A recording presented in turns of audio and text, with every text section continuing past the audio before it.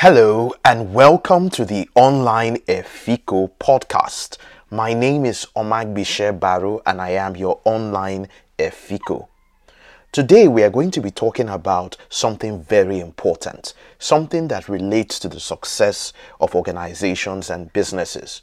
We are continuing in our series on entrepreneurial, business and organizational development, and we are focusing on what makes great customer service. What are those things that ensure that you can deliver fantastic service to your customers all the time and create a culture of service excellence in your organization? Stay tuned, and when we come back, I will share with you the 5 governing forces of service delivery.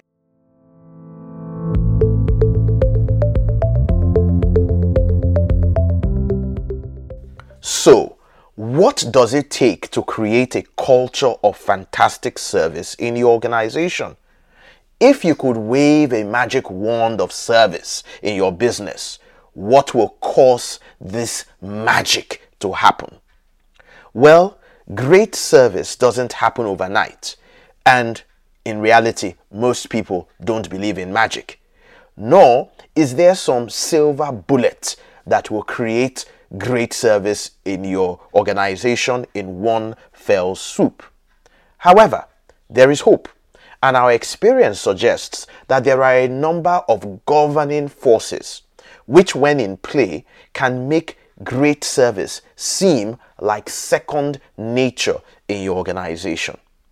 Your strategy, therefore, should be to understand these governing forces and work hard and creatively to ensure that these governing forces are at play in your organization. So what are the governing forces? There are 5 of them. Number 1 is a mastery of job skills. Number 2 is a mastery of communication skills. Thirdly is having a shared vision and teamwork.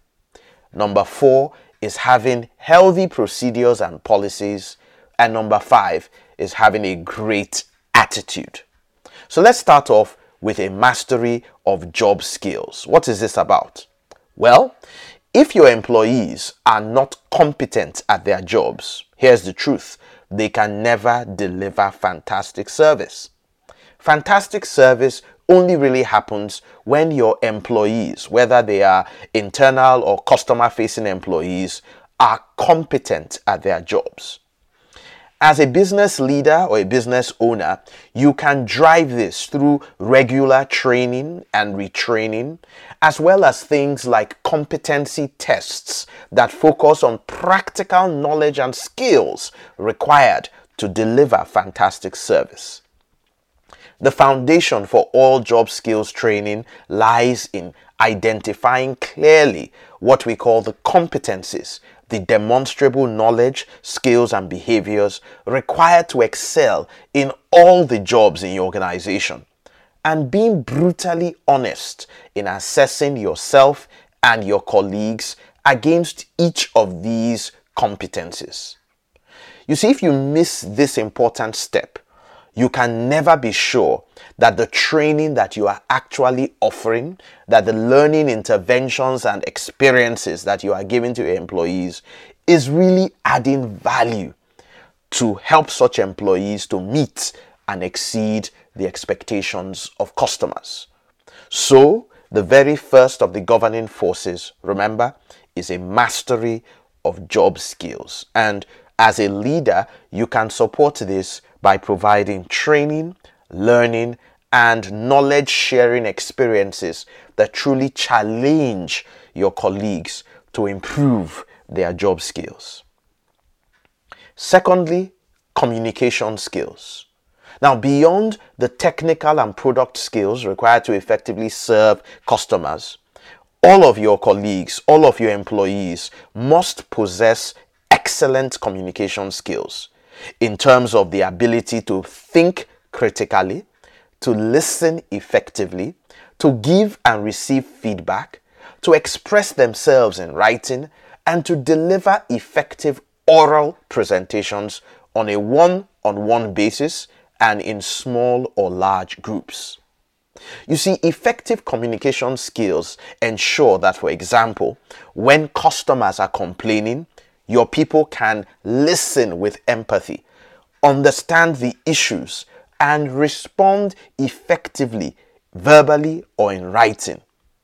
Communication skills are also useful in building rapport and relationships with your customers, as well as in thinking critically to solve some of the challenges and problems that may occur when dealing with your customers.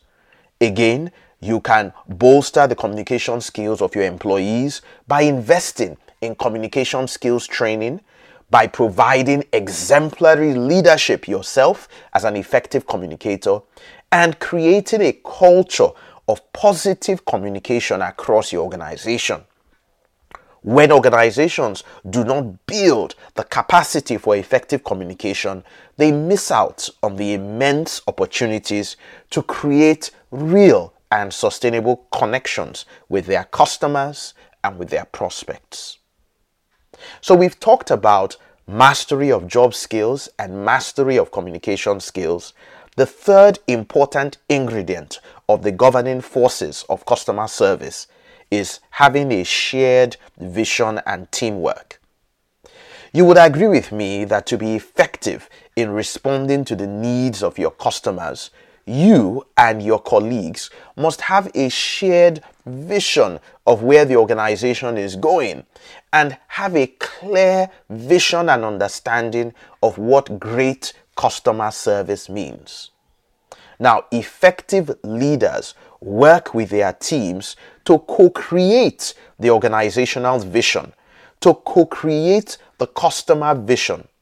And they work together from time to time to re-examine these visions and ensure that they remain relevant to the needs of the business and the customers at all times. To have a shared vision, you should use processes that get others involved in co-creating that vision with you. It's too easy and most ineffective to just call in your employees and read out a grammatically correct and well-scripted vision statement that you concocted all by yourself or with the help of some external consultants or academia. You see, by getting them to co-create the vision, you help to develop a shared understanding and perspective that ensures that everyone truly buys into the vision. Similar to co-creating your vision, you should also engage your employees in team building and team bonding activities to let them build rapport with each other and practice what it takes to really function as a team. You should also check that your recognition, reward, and performance management systems ensure that teamwork actually works and that it is not focused too much on celebrating individual performance and achievements. Many organizational leaders, unfortunately, pay lots of lip service to teamwork and end up incentivizing individuals much more than they incentivize teams. Fourthly, the governing force of healthy policies, procedures, and tools. You see, service is about quality, and you cannot deliver quality just by having a great vision of what quality is. You must translate that great vision for your organization into tangible policies that provide guidance to your employees, into tangible procedures that lay out step by step how things should be done, and into tangible tools, the resources to ensure that things are done in accordance with the laid down policies and procedures. Disciplined execution ensures that there are, for example, clear approval levels for all issues relating to customers, and that customers are served in a consistent way across the organization. People in the restaurant or fast food chain business appreciate the importance of structure. For example, disciplined buying procedures, disciplined stock and inventory management, disciplined facilities maintenance and menus. All of these things make a world of difference to the quality of service that their customers receive. The more consistent these things are, the higher the premium that your customers will be willing to pay. Finally, attitude. Attitude, my dear friend, is the difference maker. Whatever you do as a business owner or a leader, you must hire people with the right attitude. Try your very best to attract and retain people with the right attitude. The right attitude to learn, the attitude for possibility thinking, the attitude for creative problem solving, and of course, the attitude for service delivery. If there is something that your business must absolutely abhor, it is people with the wrong attitude. As a business leader, as a business owner, your antenna should be on red alert for people with the wrong attitude. You must identify them, you must give them the feedback they need, and you must exit them if their negative attitude continues to get in the way. Please never trade off attitude for skills, thinking that you can change a very skilled person's bad attitude. It is more likely that someone with the right attitude will open up to learn new skills than the other way around. Some people are working in service organizations like yours only because they need a job. They are what we call the classic square pegs in round holes. And you need to make hard career choices, lest one of them will continue to undermine. Some of these people will continue to undermine the service delivery and the culture of your organization, which will ultimately hurt your revenues and your sustainability. So, these 5 governing forces, I hope you remember them. Number 1, a mastery of job skills. Number 2, a mastery of communication skills. Number 3, shared vision and teamwork. And number 4, healthy procedures, policies, and disciplined execution. And of course, number 5, having a positive attitude. I encourage you to pursue with vigor these 5 capabilities in your organization and to do everything you can working on these 5 capabilities, building yourself and becoming an exemplar of these capabilities, and ensuring that these capabilities are well rooted in your organization's culture. If you do all of these and much more, you will certainly be establishing and sustaining a culture of service delivery in your organization.